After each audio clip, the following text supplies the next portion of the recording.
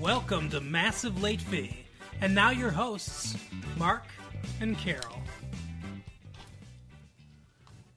Well, hello everyone. Happy New Year and welcome back to Massive Late Fee. My name is Mark. With me as always is my girlfriend Carol. How are you doing, Carol? Happy New Year and hey, what's up? That's right. It is January 5th, 1996. Can you believe it? We're already in 96. Season 3 of the show is... Which you already heard yesterday if you actually listened to our 90210 show. That's true. If you listen, not everyone listens to the 90210 show, though. So I'm wishing the rest of you bastards a Happy New Year, too. There's some funny stuff that goes on 90210. There is. You should listen to the show even if you don't like 90210. Because we're funny. Damn it. It's a fun show. Speaking of funny, though, according to Liz Smith, noted columnist, entertainment columnist, it's time for Oliver Stone to do a comedy. Okay.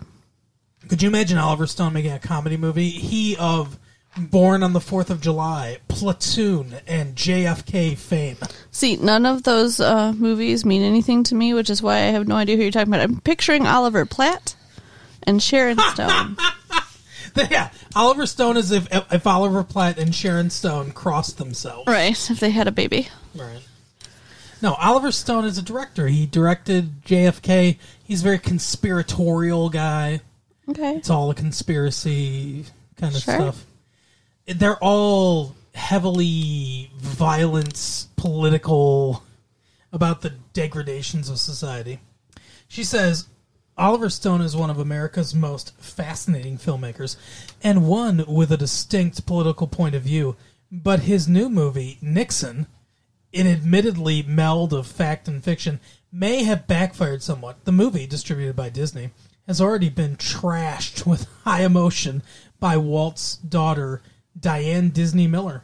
She summed up the damage of Stone's mix and match technique in a letter to the Nixon family. So they don't, they're not happy about it. I mean, it's Nixon. Fuck him. The guy that lied to the entire American people. Right.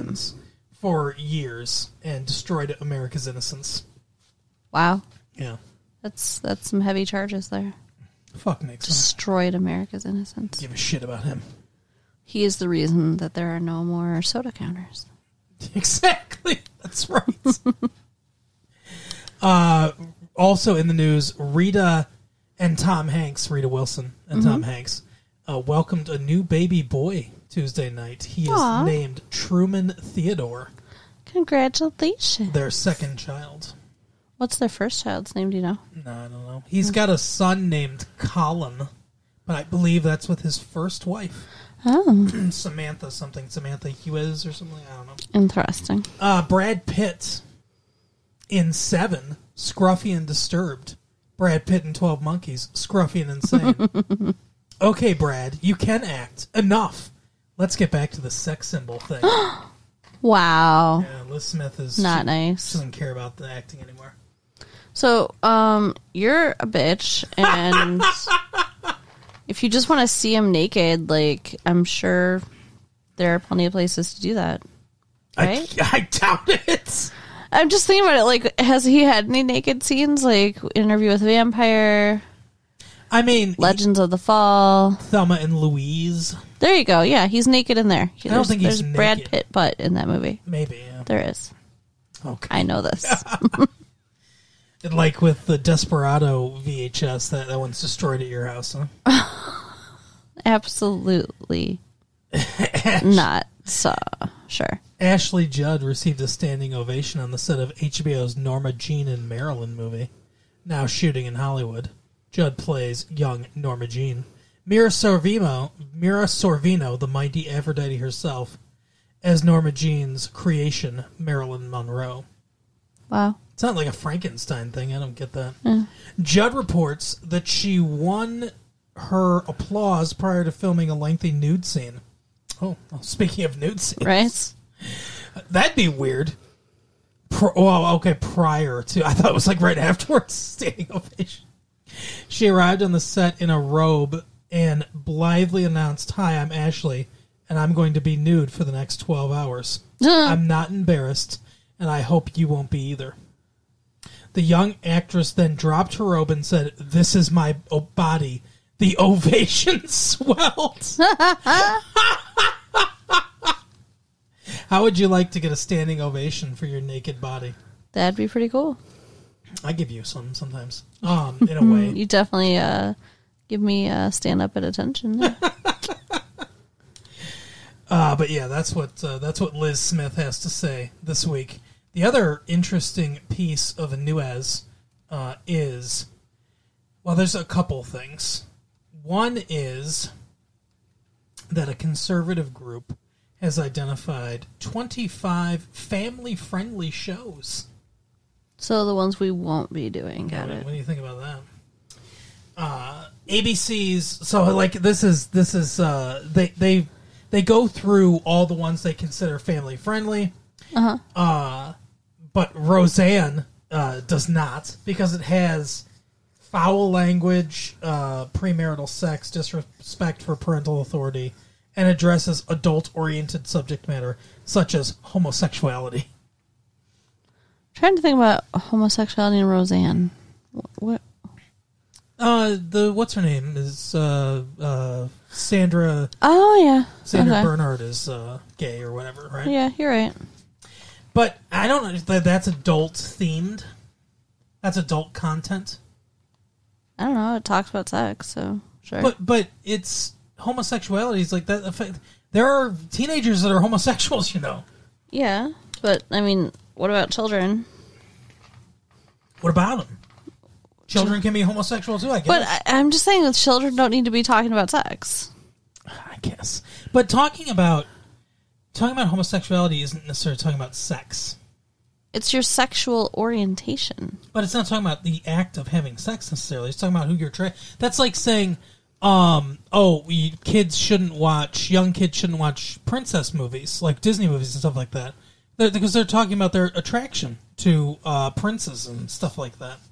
Princesses are attracted to princes. They shouldn't talk about that. That's adult stuff, not kid stuff. I'm not joking. I mean, it's ridiculous what you're saying. So it's not ridiculous. I'm saying that talking about homosexuality is something that everyone can do. It doesn't have to be for adults. And I think it's ridiculous that this conservative group thinks that it is. If you want the guide, you can order the 1995-96 Family Guide to primetime television by calling 1-800-243-BIAS, which is appropriate. The price is $7.95 plus $2 for shipping. I would advise that you don't, and that you watch what you want. Yeah. And don't let some fucking conservative hacks tell you what you should watch. But, watch with your children. I guess. If you have kids, sure. Other shows that get the family-friendly stickers include NBC's Fresh Prince of Bel-Air, ABC's block of 4 family night sitcoms, Family Matters, Boy Meets World, Step by Step, and Hanging with Mr. Cooper. I like all of those shows. CBS's Dr. Quinn, Medicine Woman, and Touched by an Angel, Fox's Space, and WB's Sunday sitcoms. Space? I've never heard of it. Red lights go up for NBC's Friends for its raciness. What? CBS's Sybil for its ridicule of marriage. Wow. Fox's Beverly Hills 90210 for its sexuality, and Fox's X-Files for its bizarre conspiracy theories alleging outrageous government atrocities. See, I don't necessarily disagree with their take on most of these shows. I like all of them, but I'm also, not trying to find family-friendly content, so. I wouldn't show a child the X-Files. Right. But it's not made for children. Would you show a child Beverly Hills 90210? I don't know. I guess not, but like a teenager, maybe. Sure. Well, it's about teenagers, so. The last bit of news here is... Sorry, it's winter. I've got a little bit of a cough, guys. Mm-hmm. How the daytime hosts stack up as actors. Montel Williams isn't the only talk show host to do the Hollywood Shuffle. There are 5 other daytime flapjaws who've attempted the acting thing, along with their ratings on the Captain Video acting acting coolometer. Oh, Captain Video. Wow. Ricky Lake. Many pounds ago, Ricky Lake was a sassily plump ingenue who squeezed out quality acting sparks with a recurring role on China Beach. More importantly, she played Tracy Trumbull, the ridiculously sublime dancing teen diva, in the rollicking John Waters rock and roll cult fave, Hairspray, the coolest. He calls her the coolest. You don't like Ricky Lake that much. Meh. Oprah Winfrey. Besides Montel Williams, Oprah is the only one of our chatterboxes who actually started out with a talk show before she tried acting. She made a splashy Hollywood debut, earning Golden Globe Academy Award nominations for her portrayal of Sophia in Steven Spielberg's 1985 film The Color Purple. Very cool. Oprah Winfrey. That's also a very racy story. That's true. I read and homosexuality. Yes. I read the book because it was on our recommended reading list in 6th grade. Oh, wow. And my teacher read my book report and apologized to my mother for having me read it. That's hilarious. It's a good book, though. Yeah, I liked it. Danny Bonaducci. The smarty pants host of the recently canceled Gabfest Danny hasn't done a lot of acting lately. Partridge Family, you know. You remember him. Mm-hmm. He's borderline cool, apparently. Tempest Bledsoe. Little Vanessa Huxtable, all grown up and hosting Tempest, doing the Sally Jesse Raphael daytime strut through substance abuse, fractured relationships, and assorted other dysfunctional behaviors. But aside from the Cosby Show, Bledsoe's acting career has been a flatliner. Tempest is tepid. Not cool. Sorry. Last one on the list, Gabrielle Cartier. Oh, goodness. Gabrielle is best remembered as that studious little mope, Andrea Zuckerman, on Beverly Hills 90210. A student Andrea was a preachy social activist and pushy school newspaper editor. Way uncool. Viewers apparently didn't warm to her on Gabrielle either. The talk show was canceled Tuesday. It disappears after March 29th. Wow, that was fast. That's Mike Duffy for you.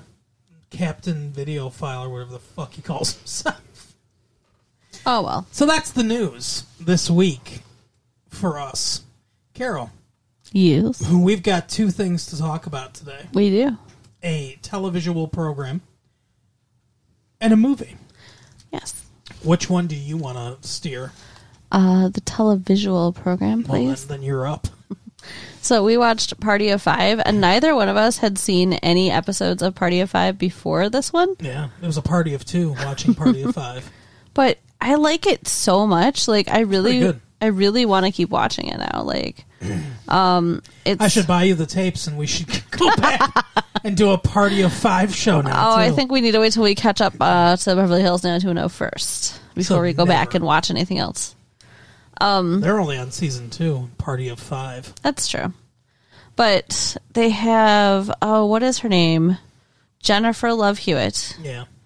She's playing some rich adopted girl. Mm-hmm. Is she dating one of the siblings? Is the boy she's dating one of the siblings? Because it was kind of... She's dating Scott Wolf. They didn't, clearly define, because, people have been watching the show and know this stuff, but coming into it, it's not very clearly defined who is related to who and how. So here's what I can piece together. Okay. Matthew Fox is the oldest brother named Charlie. Who owns the bar? Charlie Salinger. Restaurant. He's 24 years old and he owns a bar/restaurant. Yeah. I guess he maybe inherited it from his parents. I'm guessing, because what 24-year-old owns a successful business? Yeah. But the parents are dead. I don't know how they died. Car crash, I'm guessing. Yeah. I'm just guessing. Plane crash. They were both in different planes for some reason, but those planes crashed into each other. Robbery. But the parents are both dead, and Charlie runs/owns the bar called Salinger's. The other one, Scott Wolf's character it's Charlie, and I don't know, but he's the second oldest. And he's the one that's dating Jennifer Love Hewitt. He's dating the actress Jennifer Love Hewitt, not the character. No, right. He's dating whoever Jennifer Love Hewitt's character is. And then Nev Campbell plays the oldest daughter. One of these days, I'm going to invest in a notebook, and some pens and write at least down the names of people in shows. I think that we owe you guys that much. I think her name's Casey or something like that. I have no clue. But anyway, she's the oldest daughter, and then there's a younger daughter. But see, that's only 4, and it's called Party of 5. The younger daughter is 12. Mm-hmm. I remember very clearly that because they say that because she gets into shenanigans. But is there a baby or a toddler or something that we just didn't see? Or like, where's the 5th one come from? I feel like in the intro to the show, I saw Neve Campbell holding a baby. Oh, maybe that baby's dead. Oh, God.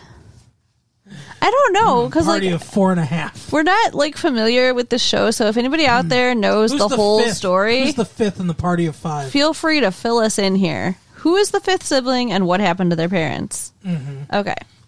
So in this episode, though, who should we start with? I'm going to go with the Neve Campbell's character. Sure. So she is in Yeah, I'm class. impressed that we know all these actors' names. Yeah. Like, I took the time to find out Matthew Fox. Like, he's ever going to fucking do anything again. I took the time to learn Matthew Fox's name. Right? It's weird, isn't it, how we have this ability to know the actors and actresses and not the characters they play? I guess I just pay attention more to the actors' names. Right. When we look this stuff up in, like, the TV guide, it always says in parentheticals what the actor's name is next to their character. And they always use full names, so I remember those full names better than I do whatever their characters' first names are. That makes kind of sense. Unless I guess. watch the show a lot.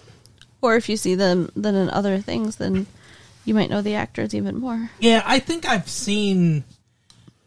I'm trying to think. I think I've seen at least one of them in something else, but I can't remember what. Yeah. But either ways, she is in high school. Who? Neve Campbell. Yeah, Neve Campbell, yeah.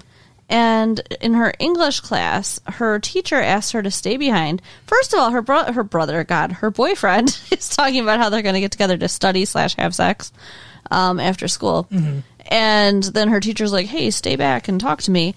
And tells her Did you that... recognize her teacher, by the way? No. Her teacher's Lance Guest. No idea who that is. The Last Starfighter. No idea who that is. It was a movie called The Last Starfighter. I never saw it or heard of it. Aw, that's a great movie. Sorry. Yeah, he played... I can't remember his name now. The character... I saw another character name I can't remember. He's kind of handsome, but... When he was a little teenager in the 80s, he played The Last Starfighter. Was he handsome in the 80s? Mm-hmm. Okay. He had to like, he played this video game, this arcade game, and he beat it.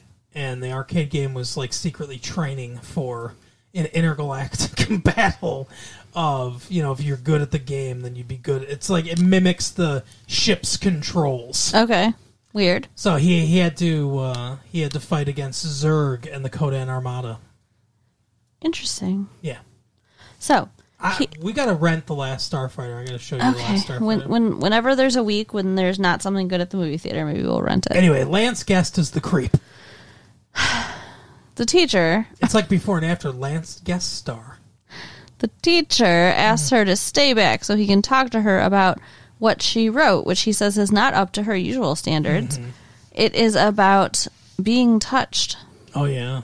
By her boyfriend, I assume, but it sounds like it's kind of like poetry. Not touched by an angel, I'll tell you that. Right. Like, but not family friendly.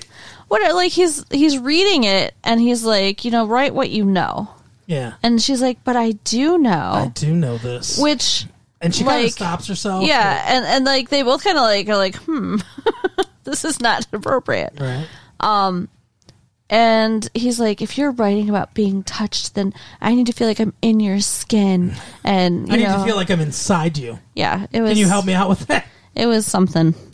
And so she looks really uncomfortable and upset. And like her Rightly feelings so. are, and like her feelings are hurt because he's criticizing her writing.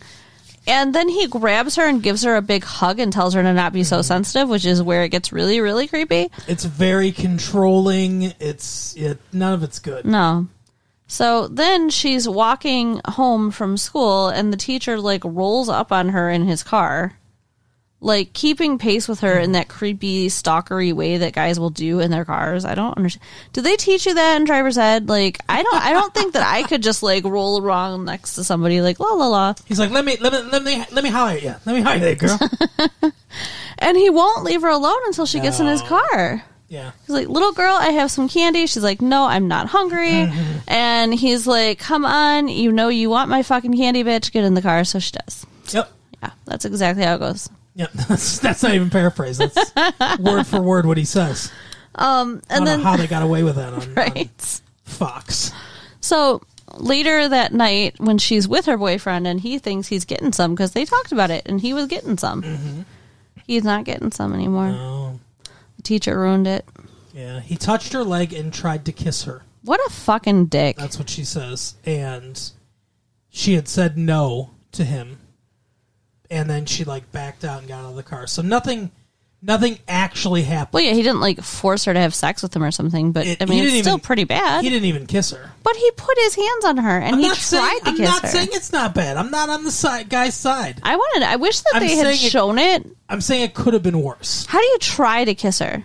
How does that go down? I wish I knew. Like, he leaned over, probably. Like he kind of, did the it must have been not very forceful. Did the lean. Because, like you could easily kiss somebody without failing, even if they don't want to be. Grab the back of their head. Well, I mean, yeah, or just like fucking lean into them. Yeah, whatever. But he failed in kissing her, so, good job for her to get away from him. And she now feels all gross and doesn't want to be touched. So her boyfriend is SOL. And she tells him that if she tells him what's wrong and what's going on, that he can't let anybody else know. Right. Which he agreed to. Yep. And then, of course, he goes and fucking tells. Well, he doesn't go and tell. I mean, that's unfair to him. He sees the teacher. Okay. He's walking in the hall and he sees Lance Guest, and Lance Guest is like, "Hey, help me fucking put these posters up." Yeah, because we had the wrong number or something. And he kind of just looks at him, and he goes, because Neve Campbell stayed home from school. Yeah, she didn't want to see him, and she doesn't want to tell anybody about what happened, but she doesn't want to see him either. And so he says to the teacher, if you touch her again, I'll fucking kill you, or something like that. Yeah. Not good. And then he walks away. So then the teacher goes to the principal, like very, very smart, heading things off the pass. Being like, look, this kid threatened me. I don't know what the fuck's going on. Well, no, he said that there must have been some misunderstanding and blah, blah, blah, like acting she was coming on to him. Yeah. Yeah. She lost her parents, so, it makes sense that... She wants a father figure. Right. Oh, my God. Like, I just want to knock his teeth out. Such an asshole. And her boyfriend had gotten her to agree to go to the principal. Right. So she's actually sitting outside the office and hearing him say this shit. Yeah, it's funny. The principal's office has that the magic acoustics that right. When something that is relevant to the character is being said, they can all of a sudden hear it. Yeah, so she's rightly upset, and the principal, she asked the principal to get her out of his class. Yeah. And she says, I just don't want to ever have to talk about this again. I don't ever want to have to see him again. And the principal's like, tell me what happened. I feel like I don't have the whole story, but she won't tell her. Yeah. So something happens. Yeah. That changes that for her. I'm trying to remember. This show, something does happen on this show. Well, right. I mean, there's I'm trying to follow just the one storyline, but I feel like another storyline perhaps influences this one. Well, she talks to her brother, Matthew Fox, and she admits it to him. And he's got to sign this thing to take an incomplete in the class. Yeah. Because she has to take an incomplete in this class to get out of it. Which is, that's bullshit. Yeah, I agree. And so she talks to him and tells him what happened. And he's like, you weren't going to tell me about this or whatever. You can't let this guy get away with this. Yeah, I didn't like the way he talked to her about that because it was almost like blaming her. Yeah, you kept like, as we were watching the episode, you kept saying like, fuck you. Well, people were continuously just not being nice to each other in this episode. Yeah. But, yeah, I mean, like, he's like, you need to, defend yourself. Like, people don't understand how hard it is for women to say, hey, this thing happened to me. Like, it's not an easy thing to be like, oh, you're just going to let them get away with it. Like, there's something wrong with them. Fuck you. Yeah. Like I said before.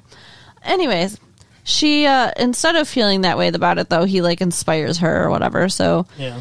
she goes and confronts the teacher about what he did and how he made this place that she loved, his classroom, this, unhappy thing for her now, and that she's going to go tell the principal. I don't know why she did that. That seems like giving him a heads up. Why? I don't know. Like- Throw it in his face. I guess. I mean, what's he gonna do? It's not like she's planning a sneak attack that requires the element of surprise. Right. What's he gonna do? Run away from his home and school and stuff? So, yeah. So she tells on him, and we don't know if anything ever happens, though. Yeah, we'll see. The other storyline is the middle brother. Well, actually, let's do the older brother, because his storyline parallels hers. Yes, a little bit. Yeah. This is the bar owner dude, and his employees are talking about going out and having fun after work, Right. and he invites himself along, basically. They do not want him to come. No. They are very uncomfortable with him even knowing that they go anywhere. They're like, wait, what? And like he's like, the waitress says, I didn't think that you'd want to, do something like this. He's like, what? Go out and have fun? Yeah. I like fun, Julie Bowen. So yeah, he goes with them and they drink and there's flirting happening with him and this waitress. What was that about? I don't know. Because didn't it seem like she really liked him? It seemed like she was somewhat interested, yes. And then the next day at work, she says to him, hey, because he said he had fun. Hey, if you had fun last night, would you do something with me tonight? Right. And so he says yes, and he thinks he's going on a date with her. And she just wants him to move her fucking Christmas tree. Yeah. Him in his truck. Yeah. That's it. Yep. And then he tries to kiss her, and she's like, whoa, what's going on? I just wanted you to move my Christmas tree, dude. And he's like, oh, I thought like you asked me on a date. And she was like, no, I just asked you out as a friend. Yeah. So She knew what she was doing. she totally did. She used him. Now, he shouldn't have reacted the way he did. Yeah, he got very, very angry. But she wasn't completely innocent in this either. She wasn't innocent at all. There's not any, completely. She was wrong. But so was he. Yeah. So he cut her hours on the schedule. It's like textbook sexual harassment. Right. Like, I don't know what he was. Did he miss that seminar because he's self-employed? Well, I guess because his parents died and now he just owns his bar. Like, you don't know that that's, illegal? But yeah, so he cuts her hours, and he's like, well, the shift just not as busy as it used to be, and blah, blah, blah. And she's like, you're just being mean. And he goes, no, if I was being mean, I'd say that I only keep a shitty waitress on like you for the babe factor. And then she quit. Yeah. Which, who can blame her? And, she said she couldn't afford to pay her tuition if he cut her hours. Yeah. She's Seriously? struggling. She didn't want to kiss you, so you're going to ruin her fucking life? Anyway, he, after he talks to his sister, he realizes what a dick he was. Yeah, he realizes that he was exemplifying some of those behaviors as well. So he goes to apologize and ask her to come back to work. And I think they made up. But yeah, I figure she comes back to yeah. work. She's She's all Julie Bowen about it, and she comes back. She was not super happy with him, though. And who can blame her? Mm-hmm. And then we've got the middle son person. Yeah. The teenage... I'm assuming he's in high school or maybe early college. What do you think? Scott Wolf. I think he's early college. So I think the way it goes is Matthew Fox says he's 24, and then I think that his name's... I remember his name's Charlie Salinger. I don't remember the middle one, the next one, though. And then I think it's Scott Wolf, who's probably 21. Okay. That's my guess, 20, 21, somewhere in that range. And then Nev Campbell's 18. She's a senior in high school. And then there's the 12-year-old. The 12-year-old. And there may or may not be a baby. Yeah. I don't know. I have no idea. But there probably is. There's probably a baby, and they don't, because how hard it is to work with babies and stuff like that. It's not on the set much, but it's just the baby's there somewhere. Someone's taking care of the baby at all times. Right. We just don't see the baby because we're not gonna pay the extra insurance to have baby insurance to have a baby on the set all the time. Right. But I mean, like, God, they must have live-in help because all these people are very busy. Like, they're never home. Yeah. Anyway. They seem like they're doing well financially. Yeah, that's true. So, okay. So this young guy is dating Jennifer Love Hewitt's character, and she is super rich, and he Well, is her parents super poor. Well, I don't know that he's super poor because he's part of this family, but like they're not well off. Well, he keeps talking about how he's broke. Yeah.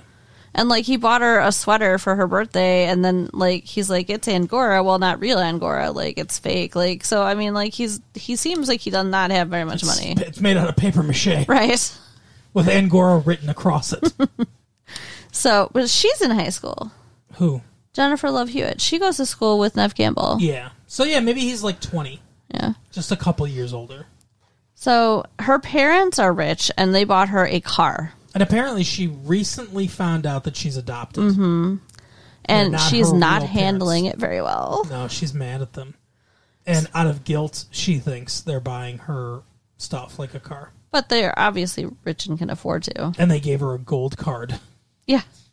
And she's like, I didn't think that you'd give it to me if you didn't want me to use it.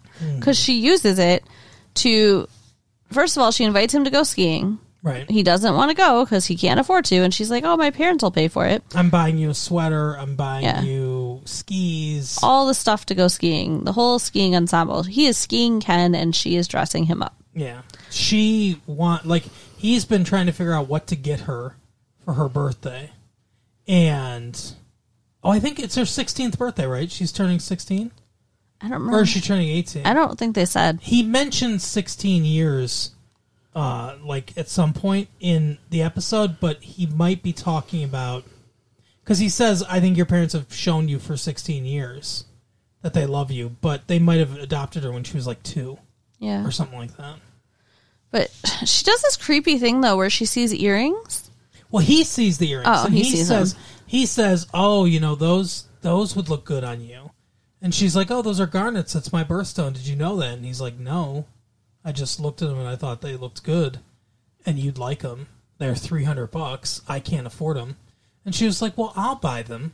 And you give them to me. Yeah. It's What weird. the fuck is that? Like, I don't know. It's weird. I don't like that. I wouldn't do that. No. Like, she's just not very considerate She's of buying the it fact. for herself. Yeah, and she's not very considerate of the fact that he doesn't have a lot of money. Like, she doesn't realize it or something. I don't know. Yeah, I don't know. So, yeah, and then her parents get mad because the credit card company calls them and says they think the card was stolen because there's so much activity. Right. And they're like, you can't just spend, like, it was over $1,000 she spent. And she's like, well, I don't know why you gave it to me if you didn't want me to use it. Fuck you. She's like, well, I'll take everything back. Then I'll take the car back, too. Fuck your presents. And they're like, whoa, wait, well, no. Yeah, she's a really big brat. And she does this. She does this all in front of Scott Wolf, so it's very awkward for him. And so she's like basically like not talking to her parents. He takes her out to dinner for her birthday, and then her car gets like ripped off, like someone breaks. stripped. Yeah, well, I don't know that it got stripped. I think someone just stole the radio. The doors were missing. No, the window was just knocked out. I think the door was missing. What the fuck? I mean, this wasn't on the side of a freeway in Detroit. It's in front of a nice, fancy restaurant in whatever city they live in, Vancouver or whatever it is. Okay. It definitely wasn't stripped. Yeah, someone took the time in the middle of a nice area to jack the car up and take the hours that it takes to go through the entire thing. That they don't do that in nice neighborhoods. Okay. I was kind of wondering why he took her to a restaurant in a bad neighborhood. The window was broken, that's all. So, but they get in a fight about all of this bullshit. And she takes off in a cab and misses her surprise party. Yeah.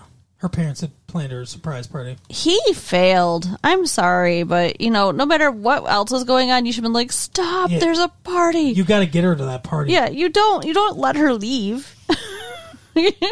Idiot.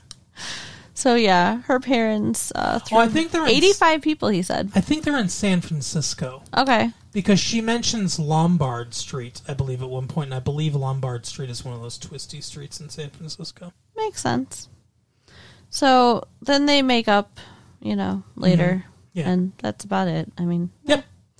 one more storyline. They have a smoochy smooch and everything's. And he tells her, he's like, hey, you don't have to test your parents. They love you. They chose to take you, even though they're not biologically your parents. Yeah. Very sweet. It's fine. 12-year-old girl has a friend. Yeah. Who is a troublemaker. And while they're at the restaurant hanging out, she's like, hey, you got any smokes back behind that bar? Why don't you give me some rum? And so she steals rum and cigarettes, and they go get drunk. Yeah, well, the first thing they do is the little delinquent girl goes through the trash outside of a oh, yeah, this was kind of funny. Ice cream shop. Yeah. And she's like, she brings in the trash ice cream, and she's like, hey, my mom just bought this and found a cockroach in it and stuff. And the guy's like, what? He doesn't believe them at first and everything. And they start making this big deal, and the one woman that's in there is like, ugh. She sets down the ice cream. Right. And he's like, look, I'll get you a fresh one. And they're like, make it two. Yeah. So they scam him from that. And then she gets her to get cigarettes and rum. And then they're laying in a tent in the living room, drunk. That's where he finds them when he comes home. Yeah, that's right. So, they took that stuff back to their house, I guess. Mm-hmm.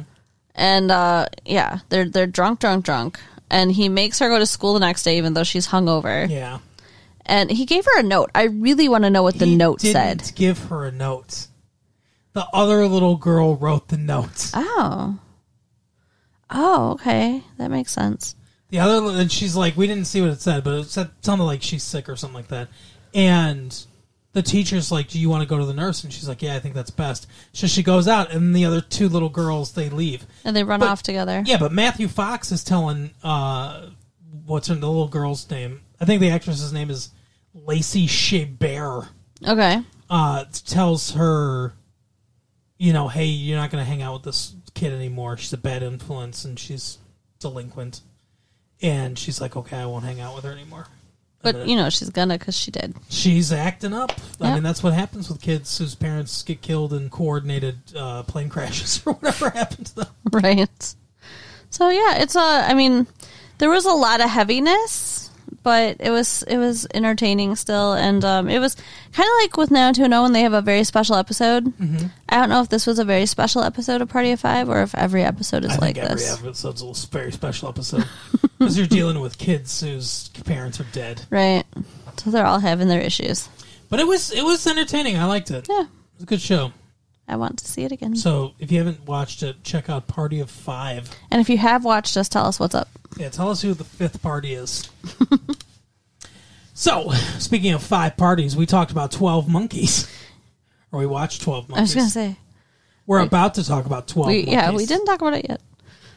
That is weird. I didn't think about that, but we saw 2 things with numbers in the title. Oh, yeah. Party of 5 and 12 Monkeys. We went to the theater, and saw 12 Monkeys, the newest Terry Gilliam film.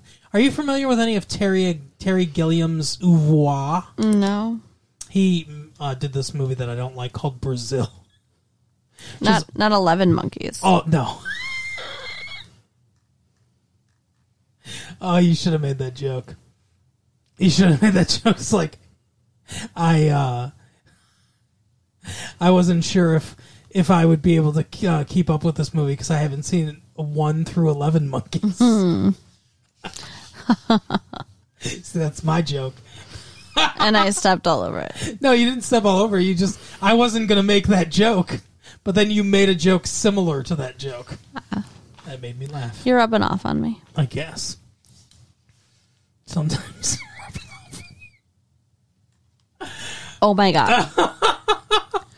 No. Anyway. So, we watched 12 Monkeys. with Bruce Willis and Bradley Pitts. Yes, we did. It was all right. Yeah, it was good. There was so much going on. It's probably Terry Gilliam's best movie, I guess. Okay. Like I said, I don't really like Brazil that much. I don't like a lot of the stuff he does. But it was. It's based on a French film from 1962. One of the interesting things about this French film, his name I can't remember, something in French, but it's largely told through still photographs. Oh, weird. Instead of like being a movie, it's like a parade of still photographs. I don't like that. With voiceover telling the story. I would not enjoy that at all. I think it's cinema, whatever, the left bank influence or whatever, it's that experimental French cinema of the 60s. Sure. Anyway, this film. So what did you like about it? What did you like about the movie? Okay, so I kind of liked how it all wrapped together. Mm-hmm. Like the end of the movie was sad, but appropriate because it fit with the beginning.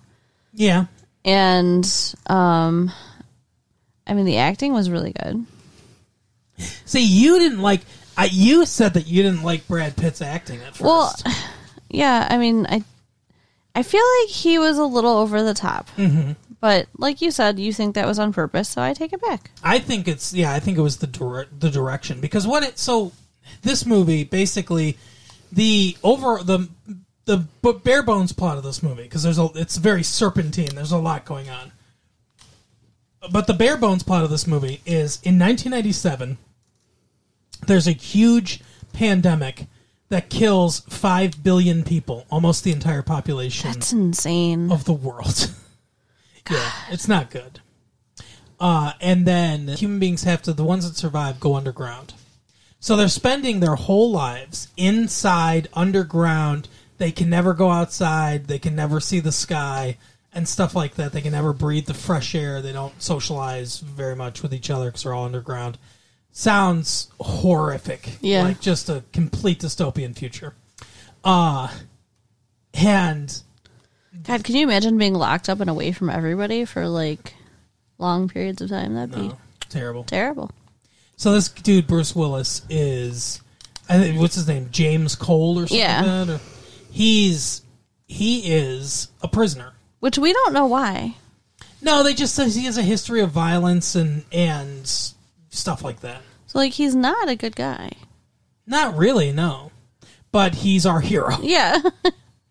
He's a prisoner, and they ask for quote-unquote volunteers. It's mandatory volunteer duty for people from time to time, and apparently none of the volunteers have ever come back. But he does.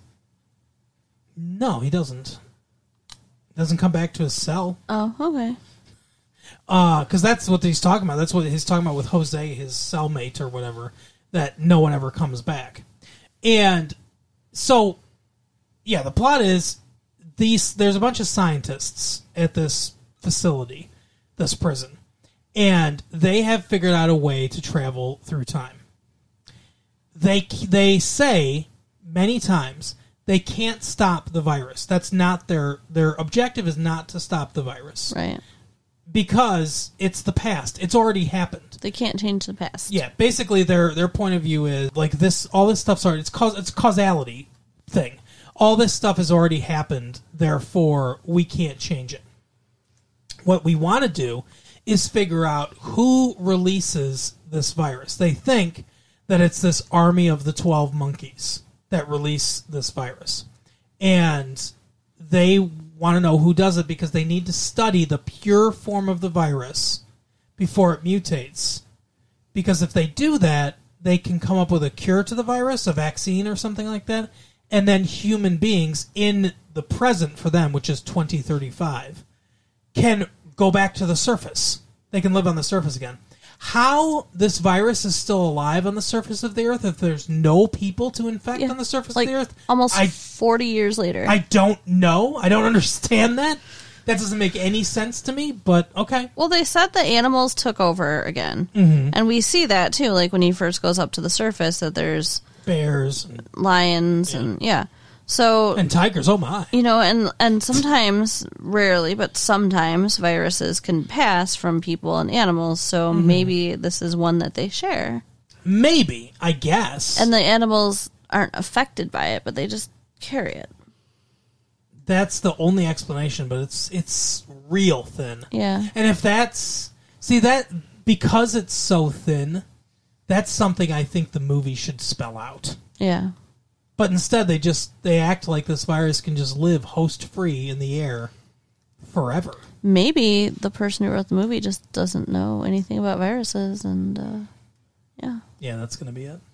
Because the movie this is based on, it's the apocalypse is a nuclear war. It takes place after a nuclear holocaust Instead of a virus. and I think if I remember correctly, I think the reasoning that they send people back in time is to try to stop it, but they can't stop it. It's one of those causality loop things. But anyway, so predetermination.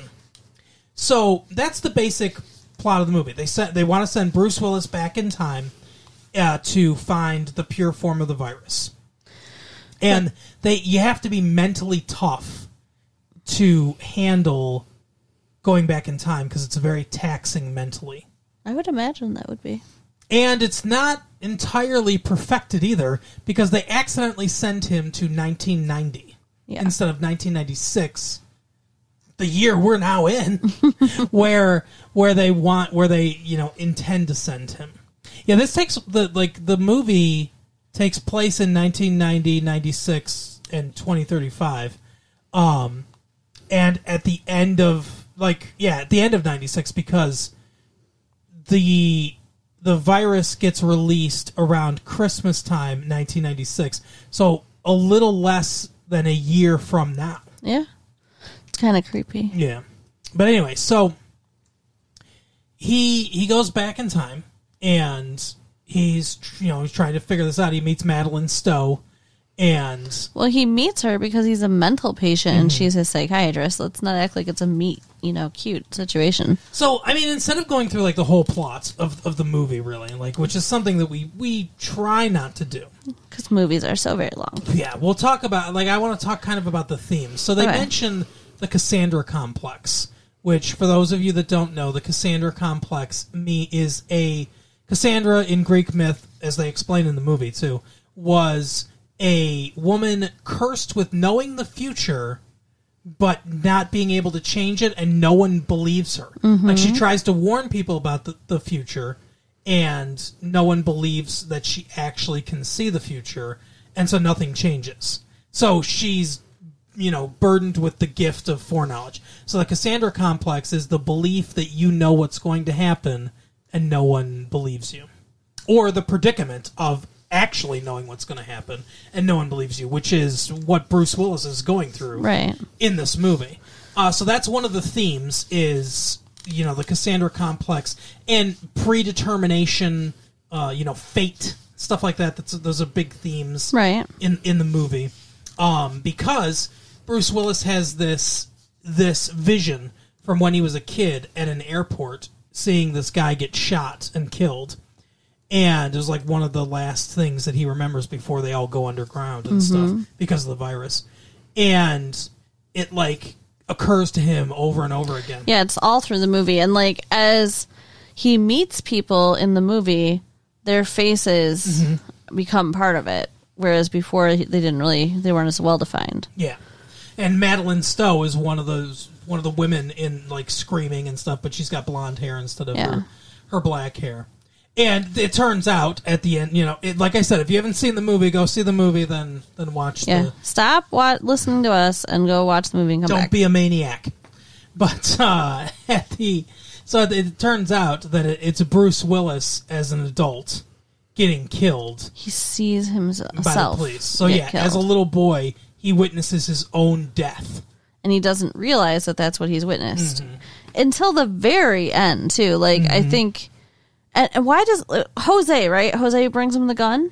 Yeah. So they find out. So he goes earlier in the movie. He goes to this mental hospital where Brad Pitt is, and Brad Pitt helps engineer his escape. And Brad Pitt's the leader of this army of the 12 monkeys, and they're doing all this down with the man corporate like kind of espionage stuff. Yeah, and his dad is this big virologist, so everyone thinks that he's the one that does it, and all the scientists in the future think that he's the one that does it. But the reason they think that is because the clues they're getting are from Bruce Willis and Madeline Stowe, who are acting on the evidence that they've already presented. Yeah. So that's what like a causality loop is. Right. Because it's almost like a paradox. Because they did it, then that stuff gets sent to the future and it leads them on the path, which is what influences the future. It's a weird kind of causality thing. But it turns out that it's not. It's David Morse, who was on St. Elsewhere. Should I? No. Oh, I didn't do it. No, you should not. One of these days, I'll play it again and I'll get you all. No. But yeah, David Morris, who was on St. Elsewhere as Dr. Morrison. Dr. Jack Morrison. So the 12 monkeys, all they really do is release animals from the zoo. Yeah. Which kind of starts the animals taking over, I guess. Yeah.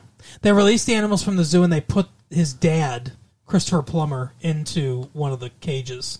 As like hey, people are the ones who should be in the cages kind of thing. Fuck everyone. And yeah, so that's like the causality and predetermination, and it's that old story. It's a more complex version of that old story where it's like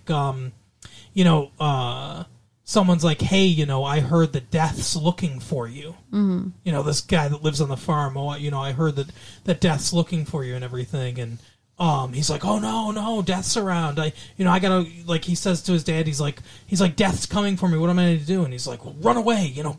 Go from the farm and go into the city and everything and stuff. And he leaves, and then like death strolls through the town, and the dad's like, oh, and he's like, hey, my son's not here. I heard you might be looking for him, but he's not here right now. And he's like, oh, your son? Yeah, I have an appointment with him in the city later. Right. And it's like that. That kind of thing where it's like it doesn't matter what you do, the future's going to happen as it's supposed to happen or whatever. So he sees himself get killed when he's a child, and it haunts him his whole life. Yep. And that's what I said. That's what it begins and ends with. But the virus itself still gets released. Mm-hmm. Yeah, because they tell us the entire movie, we're not going to stop this from happening. The only good thing, the only like glint of hope is that one of the scientists then is on the plane with the guy with the virus. So you're thinking that maybe they're going to get the virus that they want, but you don't even know.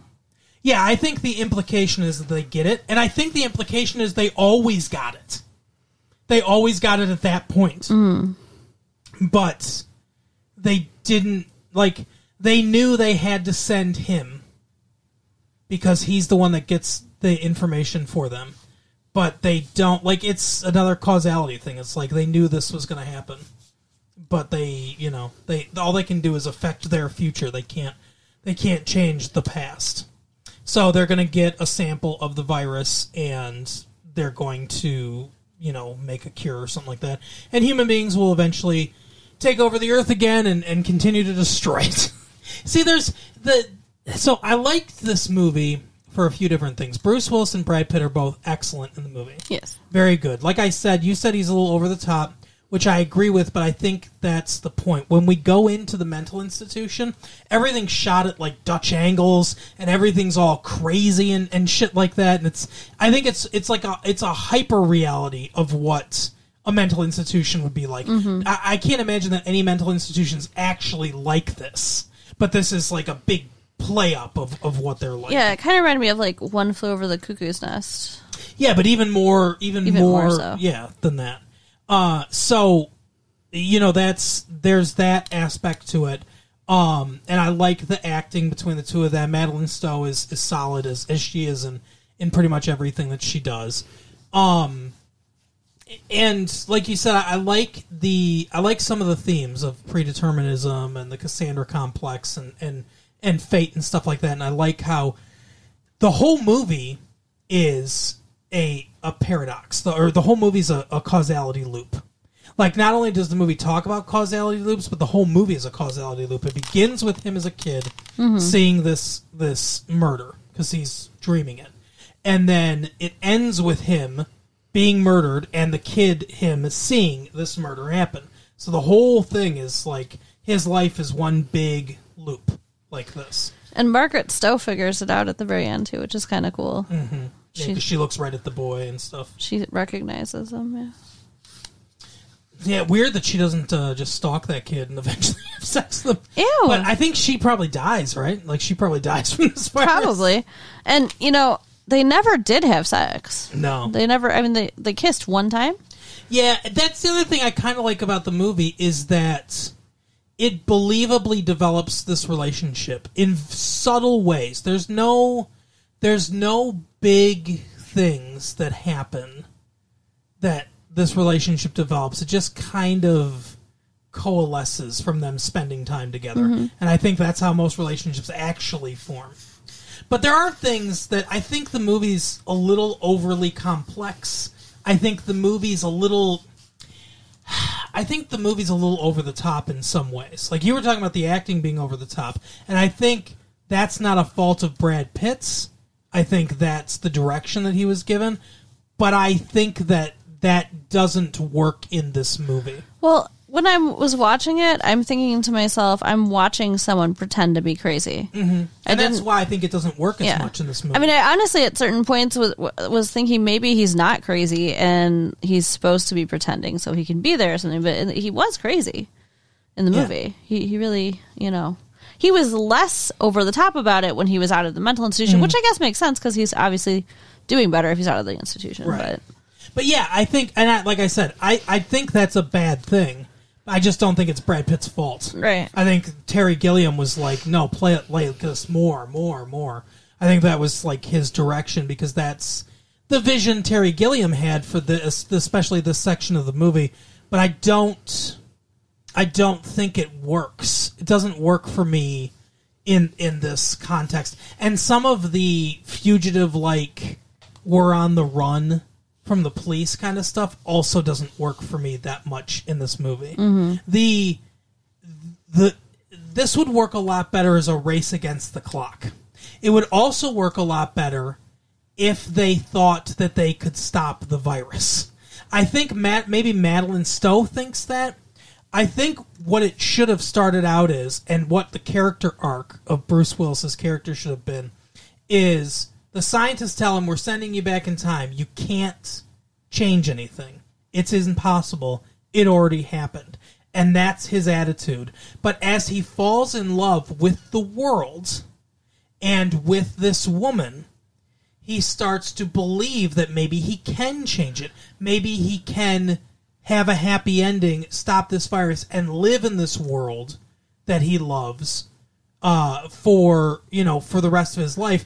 And at that point, we as an audience could re-fall in love with the beauty of the world that we live in and nature and stuff like that. And I think that would make the themes of, like, the destruction of natural resources and the abuse of animals and stuff like that, the background themes that play throughout this movie, I think that would give them more of an impact. And then it becomes even more tragic at the end when it turns out that the scientists were right, you can't change anything from the past, and he ends up dying. I think that all that works better, in my opinion. Yeah, I definitely I can see that, and I think that would work better. I don't think that at any point he thought that he could change it, though. I think that what happened, though, he started to think that he was crazy and that, it wasn't going to happen. He thought he was crazy and that it wasn't going to happen, but Madeline Stowe quickly tells him, no, you're not crazy. I found all this evidence that you really are a time traveler. Here's a picture I happen to have from World War I. Yeah, what the fuck was that? That you're in. She's got pictures from World War I all over her walls. What is she crazy? Like, why Yeah. did she have that Her going apartment on? looked crazy. Yeah, Yeah, it was a little weird. But anyway, so she, she's like, no, you're not crazy. It really is going to happen. And their solution is, let's go to the Florida Keys. He's never seen the ocean. I want to see the ocean. Let's go to the Florida Keys, and we'll just sit out this virus there. And if it happens, then she says, hey, if by May or something like that, people aren't sick and stuff, we'll be really happy that we were wrong, and we'll both just be happy and crazy together. But if we're right, and it does happen, at least we'll be together, and we can be in this beautiful place and stuff like that. Mm-hmm. As the world ends around us. But to me, that's not hopeful enough. That doesn't set you up for, he can do this and then crush you. Yeah. At the end, I think to get the emotional impact that he wants, Bruce Willis has to believe I can stop David Morse. I shed no tears. Yeah, that's what I'm saying. Like, it's a cool movie with a cool aesthetic. Mm-hmm. But I think and this is a problem with Terry Gilliam, I think Terry Gilliam cares more about the cool outer layer of his film than the inner workings of this world. And the emotional core, there's not really an emotional core to this movie. There's nothing you can really grab onto emotionally. And the movie didn't affect me emotionally. Yeah. It was, it was a cool movie and it was fun to watch, but it's not one that I'm going to be like, hey, this is going to live in my heart and my brain for a long time. Well, he's not a great hero. No. Because, and he, with his bare hands, kills more than one person on screen. Yes. That may or may not have deserved it. The one guy was going to rape her, so whatever. But, yeah, he's definitely a violent, scary dude. And that would be fine as an anti-hero type thing. That would be fine if, like I said, there was more of an emotional core to this movie. Yeah. And like I said, we could parallel him falling in love with the world, which we get a little glimpses of. Because he's like, oh, I love breathing this air and stuff like that. Mm-hmm. With falling in love with her. Those two things could parallel. And, there could be a good emotional core to this movie, but there just really isn't. Yeah. I agree. Well, that is our episode for the week. We are happy to be back. We're hoping that you're happy to have us back. But Carol, why don't you tell the people once again in 1996 what they need to do? So go ahead and tell your friends about the show. Do it. Write us at latefee1994@AOL.com. That would be great. Check out the website, www.retrolatefee.com. Mm-hmm. And we'll talk to you next week. All right. See you next time. Bye. Bye.